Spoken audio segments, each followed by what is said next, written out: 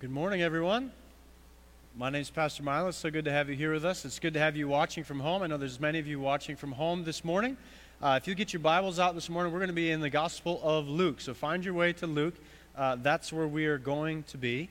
It's good to be with you. It's December. Can you believe it? It's December 2020, the year that you never thought you'd end up in December. Here we are.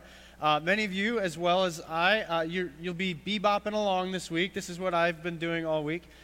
To my favorite now radio station this time of year, Star 102.5, right? Everyone? No one's tracking me on that. All right, so it's Christmas music. It plays all the time, and I've just been enjoying that because as I'm driving down the road, this was earlier this week, driving down the road, the snowflakes are falling, and it's just a beautiful kind of moment as I'm driving through. And then the song that is known best for Charlie Brown Christmas, the Christmas time is here, happiness and cheer, right? And you're just driving, fun for all the girls and boys or something, their favorite time of year, snowflakes in the air. I'm driving and just crying and just snowflakes and everything. It's just beautiful. Christmas is here. It's coming regardless of what's going on in the rest of the world around us. We need to be reminded that Christmas is here. Christmas is coming, all right? All right, hey, let me take a sidestep here for just a moment and tell you what we've been working on this week. We've been working on filming. We've been filming all week long. This would have been the performance of the story, would have been today. So the story, if you remember, last year we had a walkthrough, a live nativity experience. Some of it was in this room even, and then we made our way out to the building in the back, and we did a presentation there in that building, and then we finished up by singing Christmas carols and riding around in the hayride. You remember this? It was a pretty big deal. We had some things that went really, really well, some things that went poorly, and we were looking forward to a second chance at it this year to kind of fix some of the glitches and get it right, but we didn't do that.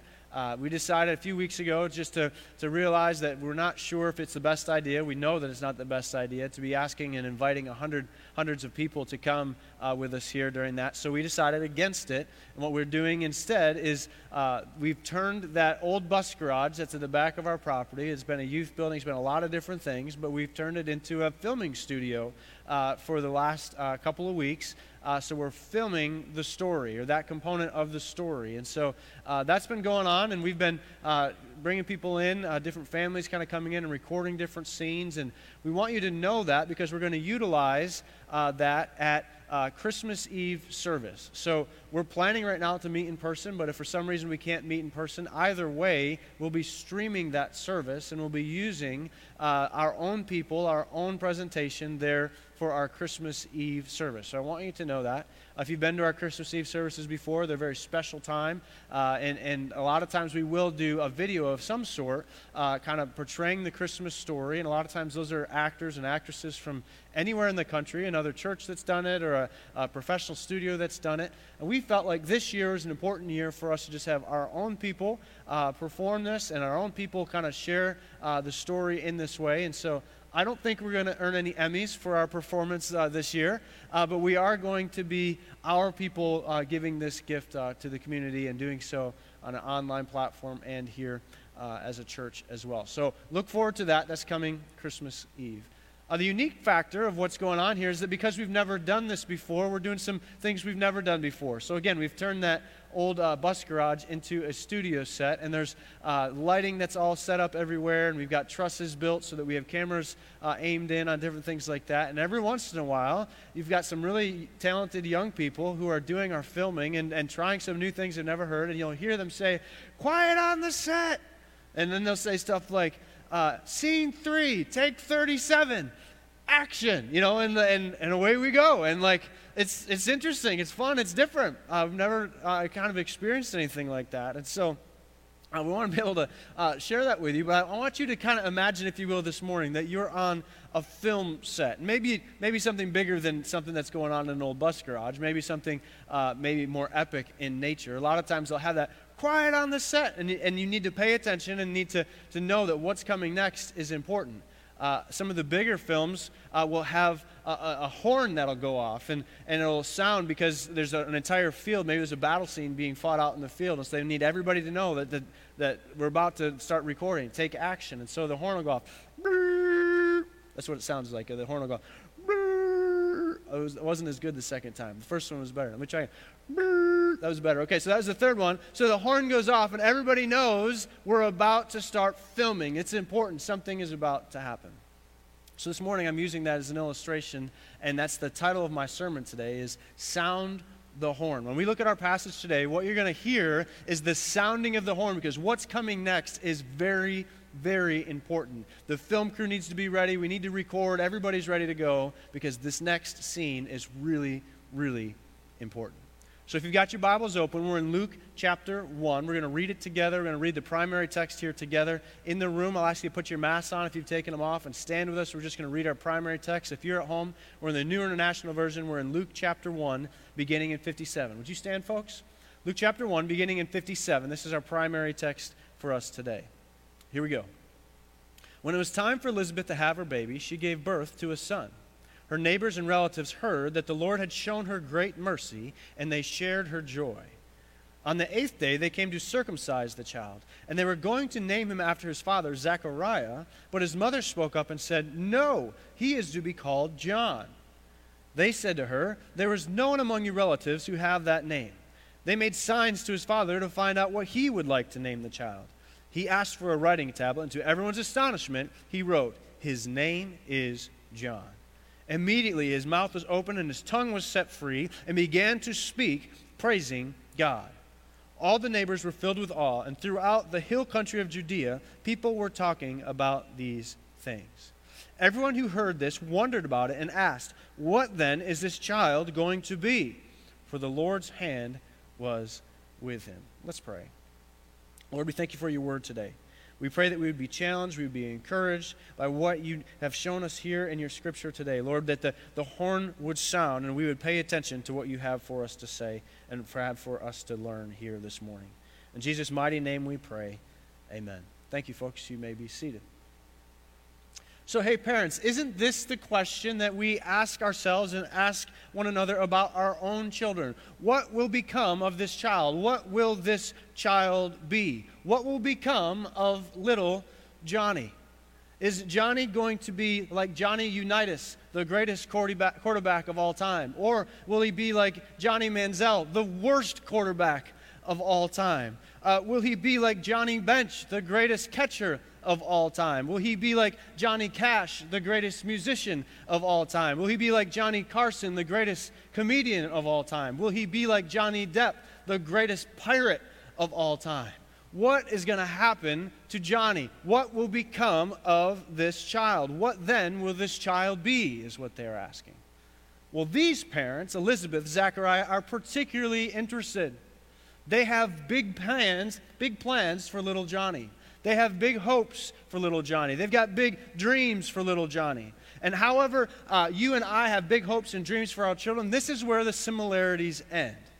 Because Zechariah and Elizabeth have reason to believe that their son will be the greatest man to ever live. They have reason to believe that their son will be the greatest of all time. Now, this passage of Scripture we read today, and it comes from the Gospel of Luke. We need to be reminded the purpose of Luke's Gospel.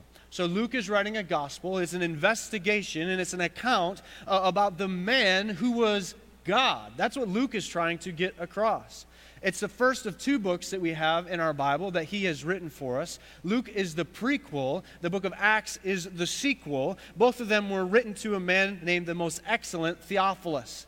Now, Theophilus is a Gentile. He's a high-ranking official, and with him, Luke is trying to share the life of Jesus Christ and make a case for Jesus Christ being the Messiah, as well as the life of the early church and how Jesus Christ's followers lived their lives out in the early days. Luke himself is a Greek. He's not a Jew. We just finished a sermon series where Matthew was our main author. Now, Matthew is a Jew. He's approaching things and writing things from a different perspective.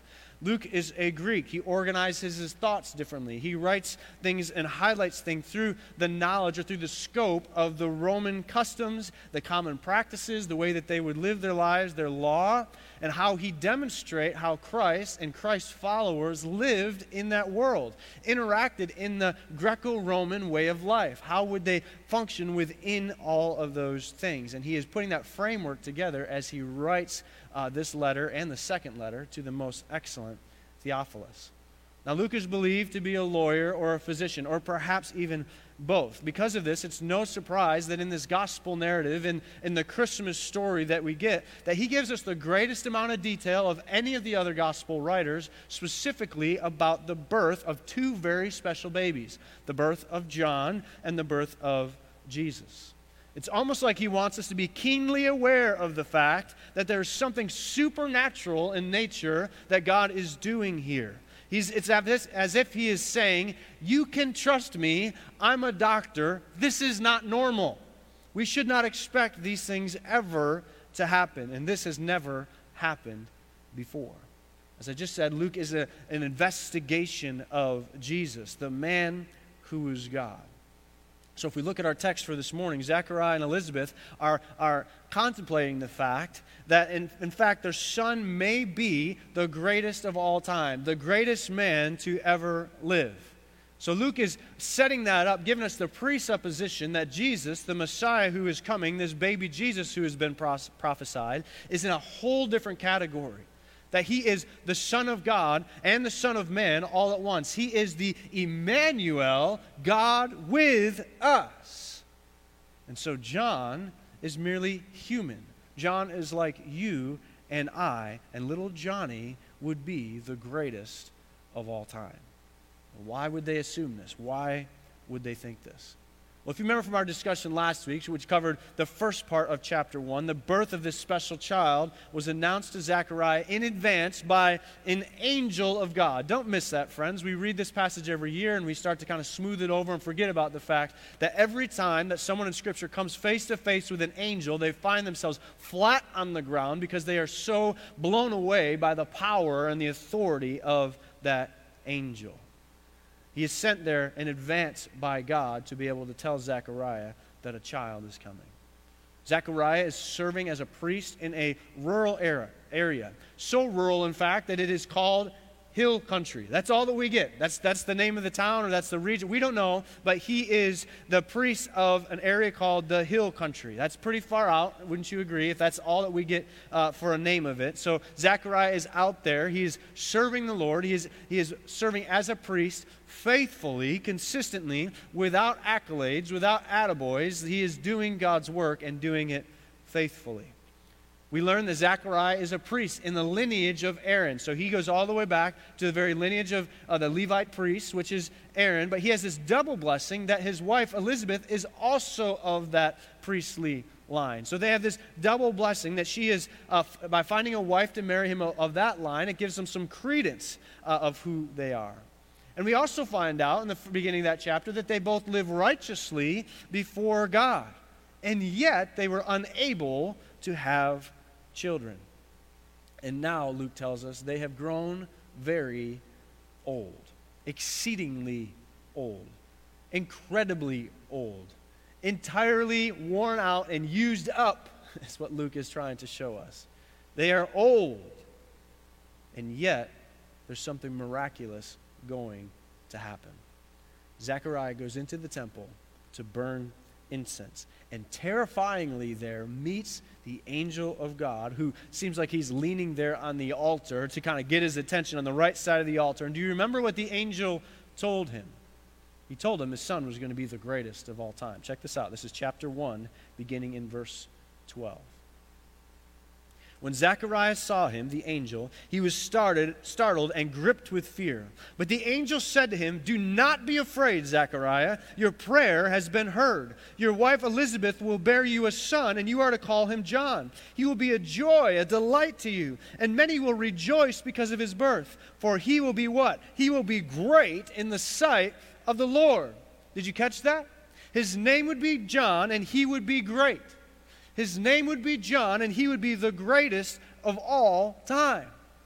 What a wonderful thing for Zechariah and Elizabeth to hear when Zechariah finds this out and runs home to be able to share this with his wife. How excited she would be that they would not only have a child, but he would be the greatest of all time. So what does Zechariah do? How does he respond? He does the same thing that I would do and that almost any one of you in this room would do. He inserts his foot clearly into his mouth. And he responds. Even though he is right there experiencing something miraculous, even though he is there experiencing something incredible, the power of God through an angel there in front of him telling him this incredible news, he responds with doubt and disbelief. Even though he's seen something amazing. And so what does God do? God takes his voice from him and puts him in a 9-month timeout. He says, maybe next time, Zechariah, maybe next time you speak, you'll be a little bit more selective with your choice of words. Maybe next time you speak, Zechariah, your voice will be filled with gratitude and praise. Maybe next time you speak, Zechariah, your words will reflect the very heart of God. And you know what? Next time he spoke, Zechariah did exactly that. The day came. The baby arrived. Now, I don't believe that there was a frantic rush to the hospital. I don't believe they were unprepared. I believe that Elizabeth had spent her entire life waiting to get pregnant, hoping and dreaming to get pregnant. And so she had way ahead, months in advance. Zechariah had cobbled together in their bedroom and painted the walls and had put together the crib. It was all set to go. She had the safest car seat on the market. She wanted to be sure they were all set to go. It was in the car. So he had the safest donkey saddle on the market to make sure that when they went to the hospital that everything was going to be set, everything was going to be ready to go. Mary had helped her shop for the perfect onesies and the softest blankets. Elizabeth was ready. The baby comes.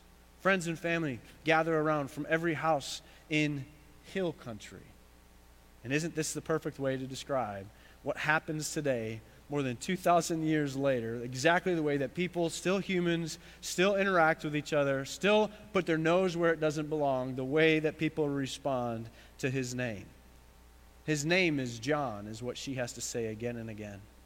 They were going to name him after his father Zechariah, but his mother spoke up and said, "No! He is to be called John." Like I said, isn't this the perfect snapshot of every small-town community where there's this close-knit community where everybody knows everybody's business, everybody has an opinion, everybody wants to tell you how to live your life, how to raise your children, what your child's name would be, and then the really, really bold say what your child's name should not be or should not have been? This is the community that they live in. But before we got to think about first of all, who do they think they are? Who is they? Why do they think that they have the right to name this child? Well, before we get too upset with them, they are well-intentioned. They just didn't understand. Naming the child after Zechariah meant that the family name would be able to continue on and be represented well in their community. Particularly because this child was not a little girl. In their customs and in their time frame, having a little boy to carry on the family name meant that they could carry on the family business, they could own land, they could do all types of things in the community. This was an important thing. This was something to celebrate. This little boy was going to carry on all that Zechariah and Elizabeth seemingly had lost. Maybe he would follow even in the footsteps of his father Zechariah and be a priest in the temple. This was a blessing. This was something to celebrate. However, God had a different path laid out for this little child. Just as the angel had told him, his name is to be John. John was to be his name. The actual name John means God is a gracious giver. Isn't that so true? Isn't that so true, particularly for Zechariah and Elizabeth, when they are looking at this child, this new baby that had been born miraculously to a couple way too old to have a baby. They're looking to that baby and say, God is a gracious giver. And so it's so true that Elizabeth pushes back against all of the social norms of the day and spoke out. She spoke out against the leaders, against the people in the community who wanted to be able to name this child and to force her into naming the child Zechariah. Most likely men, most likely people who are saying, no, this is the way it's going to be. And she pushes back and says, no. His name is to be John. This is not right. So, of course, then they go over and talk to Zechariah. And this says that they signed to him. That he wasn't deaf. He was mute. I don't know why they did that. But they signed to him, and he responds, and he gets out a whiteboard. He gets out a tablet and writes on it. I kind of assume all caps. It says, his name is John. And Scripture tells us immediately his tongue was loosed and he began to speak, worshiping and praising God.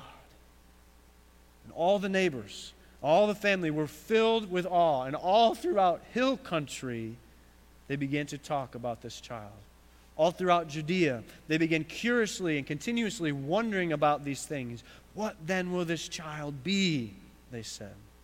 Would he really be the greatest child ever to live? Would he be the greatest of all time? I mean, he's just Johnny from hill country. How is this possible? But they began to notice, as he began to grow, they saw that the Lord's hand was with him, and there was something very special about this child. Let me pause there for a moment. I'll come back to it. But I want to fast forward a few hundred years to be able to tell you the story of Isaac Watts. Have you heard of Isaac Watts before? Isaac Watts was also a special child. We know him mostly for the hymns that he's written, and many of the hymns in our hymnals were written by Isaac Watts. He was born in 1674 in England. At 4 years of age, he had learned Latin. At age 9, he had learned Greek. At age 11, French. And at age 13, he had learned Hebrew. I don't know any of those languages. Do you know those languages? By 13, he had them all figured out. He had a poetic reworking of the Psalms that was magnificent.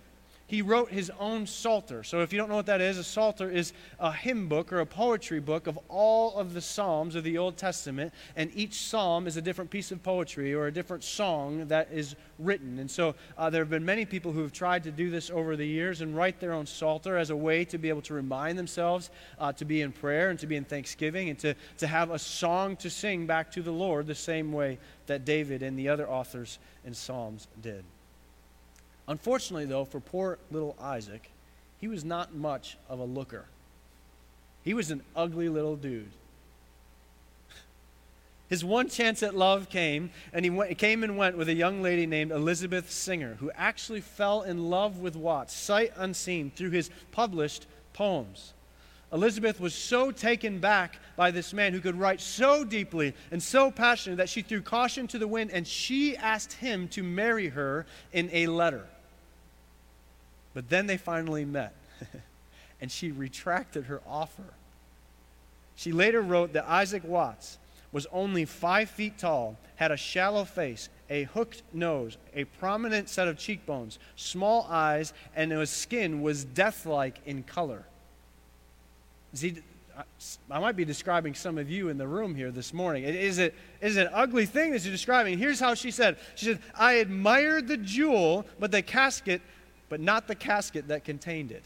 I admired the jewel, but not the casket that... This lady's rough. But what we know about Isaac as he continued to write, and Psalm 98 was written in 1719 and has this title that I'm sure you're familiar with, and the first stanza says this: Joy to the world, the Lord is come. Let earth receive her King. Joy to the world, the Lord is come. Let earth receive her King. Now, if I go back to Scripture, little Johnny, I'm not sure what he looked like. I'm not sure if he was ugly in appearance, but I'm sure that Zechariah and Elizabeth loved him. But over time, he became a really weird fella. Would you agree? He's out in the wilderness doing some really strange things. And John the Baptist is out eating locusts and eating honey, and he's covered himself in camel hair and living in the wilderness. Like, what's the matter with this guy? Let's pause for a second. We know him as John the Baptist, and I know that we're in a Baptist church, but John was not a Baptist. Like, we got to be clear with that. It's better to be able to call him John the Baptizer would be a more accurate way to say that. John, like, we as a church, we're in a church that's one of probably of only a few churches in the country that have a history as old as ours. 1826, down the street, the church was formed. It was a Baptist church, the first Baptist church of Christ here in Williamsville. It later became known as Williamsville Baptist, and later became known as Randall Memorial Baptist Church. So we're happy and we love Baptists, but guys, John was not a Baptist, okay? He was known for that because he was baptizing people. The term Baptist doesn't even show up until the 1450s, and so unless John lived over 1,500 years old, it's not John. John the Baptizer. I hate to ruin it for anyone who really was excited about him being a Baptist. John the Baptizer, what does he do? He goes out into the wilderness. He calls people out there. And his job, this song that Isaac Watts writes later, "Joy to the world, the Lord has come, let earth receive her King." He could be singing that song out in the wilderness. Why? Because he does say the words, "Behold the Lamb of God who comes to take away the sins of the world." As we discussed in previous weeks, John knew his role, he knew his job, and it was to prepare the way for the Messiah. This would be John's life work. And you know what? This is exactly what Zechariah would describe for him when he addressed the townspeople. The first time that his voice comes back and he's able to speak, the words that he speaks talks about John. When he writes, "His name is John," when he follows that up, he declares what John would be. When his tongue comes to life, that's what he has to say. Remember I told you, when his voice comes, that Zechariah would have something wonderful to say when it comes out. Let me share one more thing before I tell you what he said. Remember when the angel came and speaks to Zechariah? He's in the middle of leading a worship service. Luke tells us he had burned incense. His job was to burn incense, to be the one to go into the temple and burn incense before the Lord. I didn't catch it until this week, but the point was he drew lots to be the one to go in and burn incense before the Lord. What that means is that he drew the short end of the stick to go in and meet with the holy presence of God. Why would that be the short end? Because if there was anything impure in his heart, if there was anything unrighteous about him, that's why the priests would have sewn into the bottom of their garments. There was bells that would make noise when he moved about in that presence of God, so that they would tie a rope around their ankles so that if he went in there and his heart wasn't right, if there's anything impure in his thoughts before a holy God, God would strike him down. What priest wants to sign up for that? So they would draw lots. He got the short end of the stick. He went in. And the reason they would do that, because if the bells stop shaking, give a tug on the rope to figure out what's going on. Hey, you okay in there? He's most likely not okay. And you have to drag him out, because I'm not going back in there after that guy. So he goes in. He burns incense before the Lord. And he comes out, and what he is supposed to do is to give a blessing. The traditional blessing would be the blessing of Aaron that he would give to the people, one that we read and we say here often as we finish our worship service. This is what he is supposed to come out and say. "The Lord bless you and keep you. The Lord make his face to shine on you, be gracious to you. The Lord turn his face towards you and give you peace." This comes from Numbers chapter 6. This is Aaron's blessing. This is what he is supposed to come out the doors of the temple to say after burning incense. But he meets the angel there and he comes out, and all he has to say is, because his voice has been taken away. So he's been given 9 months to think about what he is going to say. He's been given 9 months to think through what he say if his voice ever comes back. And so when he speaks, it's not Numbers 6 that he speaks from, but instead it's a new inspired word from the Holy Spirit, a new revelation, a fresh word of blessing from the Lord. It's a beautiful song. It's a melody with 2 primary stanzas that we're going to look at here. And don't forget Luke's songs that kind of start the Christmas story as it kind of flies out to us, the songs of entering the sanctuary, the music that is playing, and his song is leading the way. Last week was Mary's Magnificat, or the words magnify the Lord. Today it's Zechariah's song that is called the Benedictus, which is the Latin word which means blessed be the Lord. So the first stanza of Zechariah's song sounds like this: sound the horn. Sound the horn. Check it out, verse 67. His father, Zechariah, this is John's father, was filled with the Holy Spirit and prophesied. Praise be to the Lord, the God of Israel, because he has come to his people and he has redeemed them. He has raised up what? A horn of salvation for us in the house of his servant David, just as he said through his prophets long ago. Salvation from our enemies and from the hand of all who hate us, to show mercy to our ancestors and to remember his holy covenant, the oath he swore to our father Abraham, to rescue us from the hand of our enemies and to enable us to serve him without fear in holiness and righteousness before him all of our days. Sound the horn. Pay attention. What's about to happen next, the next scene, what is about to be filmed, the setting is about to change. Something incredible is about to happen. Sound the horn. The lineage of David, the kingliness of David, the strength of the horn, the power of the horn is going to be spectacular. Imagine, if you will, if you've seen them before, the ram's horns, the curly ram's horns, they're hollowed out in the center. That's their natural way that they grow. They blow in those horns. Sounds like that, exactly like that. Not exactly like that, but that's what it sounds like. And they play it. If you're a brass player, you know what I'm talking about. There's a whole harmonic tone that happens within that thing. And as they play it out over the valley, and you'll hear the echo on the other side of the valley. Someone else with a horn as well will pick it up. And they carry it out, and the whole valley is filled with the sound of the horn. It is a very kingly presence, a very kingdom-natured response to be able to say there is something spectacular about to happen here. The sound reverberates across the valley. The call is going out and being sent on and on and on. The horn of salvation is being raised in the lineage and in the line of David. The Messiah has arrived. His entrance is near. His name is Jesus. He will be our rescuer. He will be our salvation. And this horn is the sign of his might and his power, of his kingdom and his authority.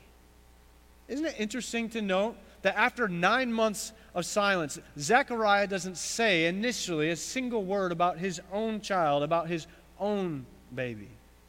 He puts all of the focus and glory on God, his promised rescuer, the Messiah. It's almost as if those 9 months of silence had curated in his mind exactly what he was going to say to make sure that he didn't mess it up. He wanted to put all the focus, all the glory on God and the Messiah to come. Then there's the second verse. Now this one is about his son John, but take notice of the focus that is here. So first, sound the horn. Second, shine the light. Verse 76. And you, my child, will be called the prophet of the Most High, for you will go on before the Lord to do what? To prepare the way for him, to give his people the knowledge of salvation through the forgiveness of their sins, because of the tender mercy of our God, by which the rising sun will come to us from heaven, to shine on those living in darkness and the shadow of death, to guide our feet into the path of peace. And the child grew and became strong in spirit, and he lived in the wilderness until he appeared publicly to Israel. He says, my son, your role, your responsibility will be to prepare the way, to shine the light.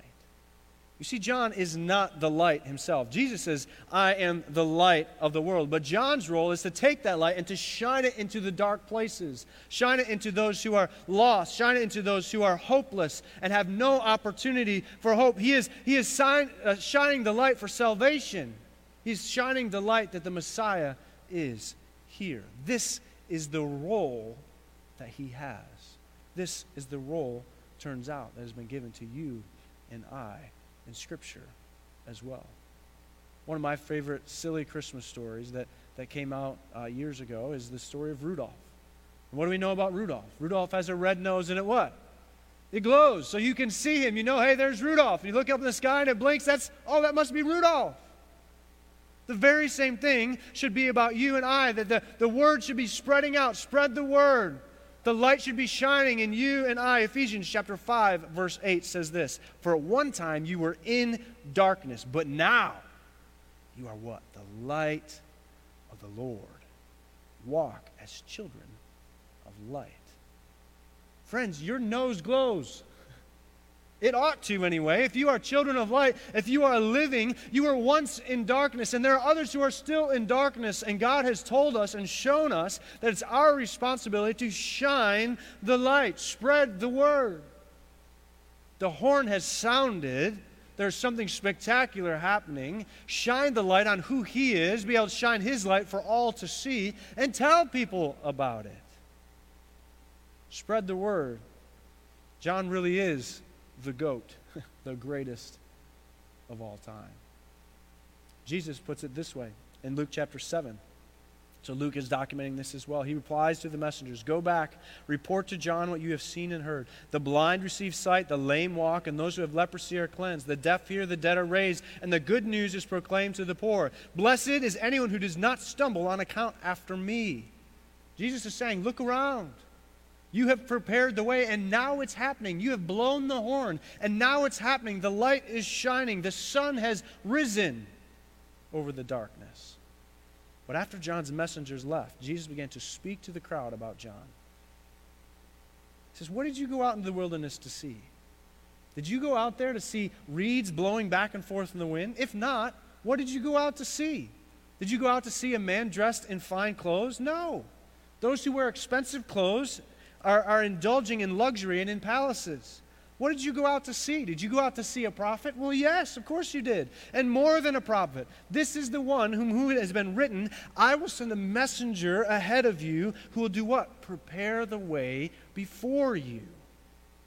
I tell you that those born of women, there is none greater than John. Spread the word. He is the greatest of all time. Yet, it says, the one who is least in the kingdom of God is what? Greater than he. Greater than he. He is the greatest of all time. And yet, when you and I carry the light of the Lord, and we walk and carry that light, he says, you are even greater than he. The news that you are carrying, the good news of the gospel, is even greater than that. Spread the word. The kingdom is here. What did John say when he was out in the wilderness? He says, repent, for the kingdom of heaven is at hand. The kingdom is here.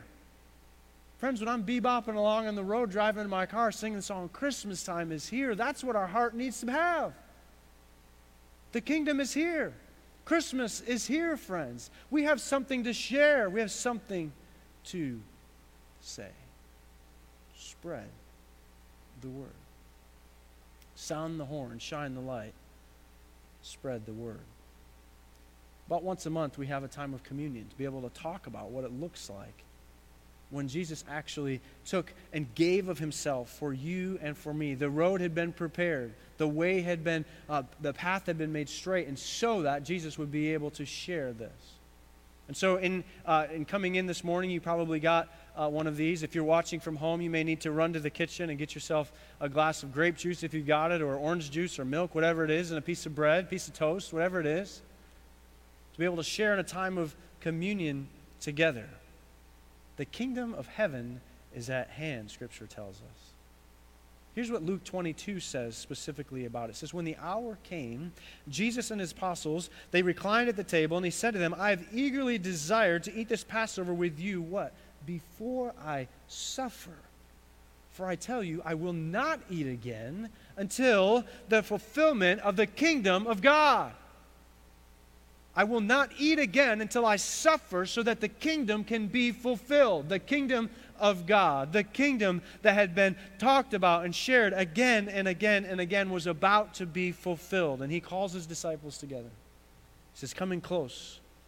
I want you to understand this. I want to share a meal with you. After taking the cup, he said, take this, divide it among you, for I will tell you that I will not drink again from the fruit of the vine until what? The kingdom of God comes.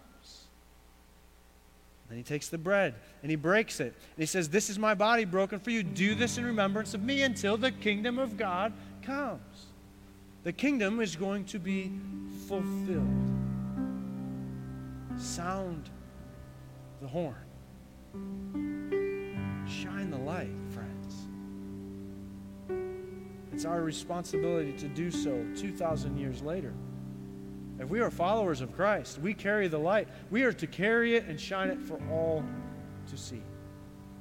And so a time of communion is a reminder to us that what sacrifice needed to be made to give us permission to do that.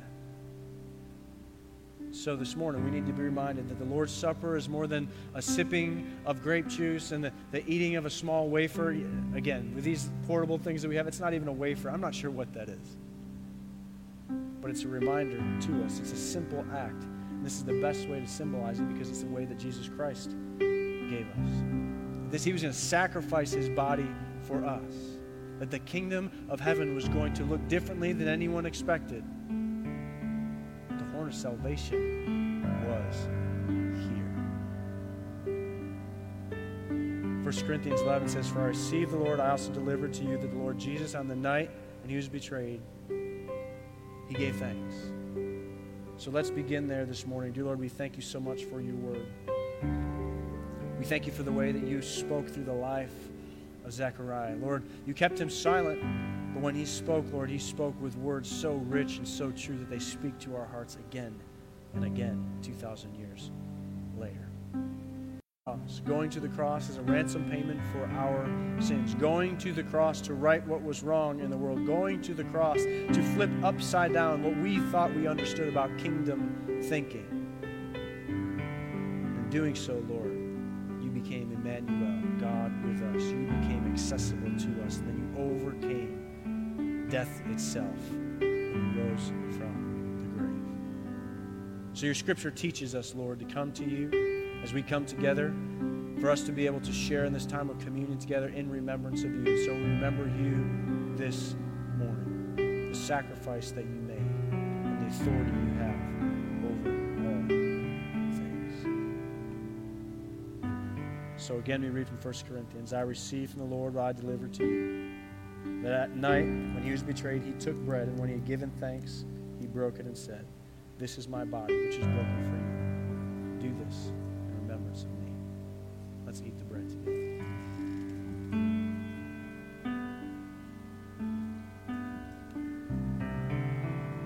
You can carefully open that package.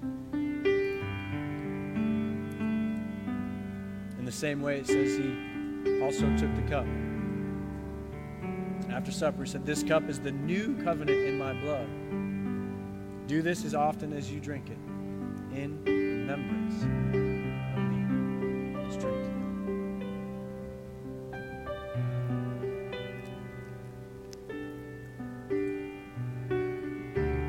Lord, we love you. We thank you for this time where we are reminded that you are the Messiah. You are the one that we've been waiting for. You sent John the Baptizer to go out, Lord, to prepare the way. His life mission, Lord, a joy to the world. Let earth receive her King. Lord, as we enter this Christmas season, Christmas time is here. Let us be reminded that it is our job and our responsibility now as carriers of the light to be out, declaring your beauty, Lord. It's not our job to toot our own horns. No, Lord, it's our job to blow the horn for the child, the son of David who is coming. His name is Jesus. Thank you, Lord, in Jesus' name.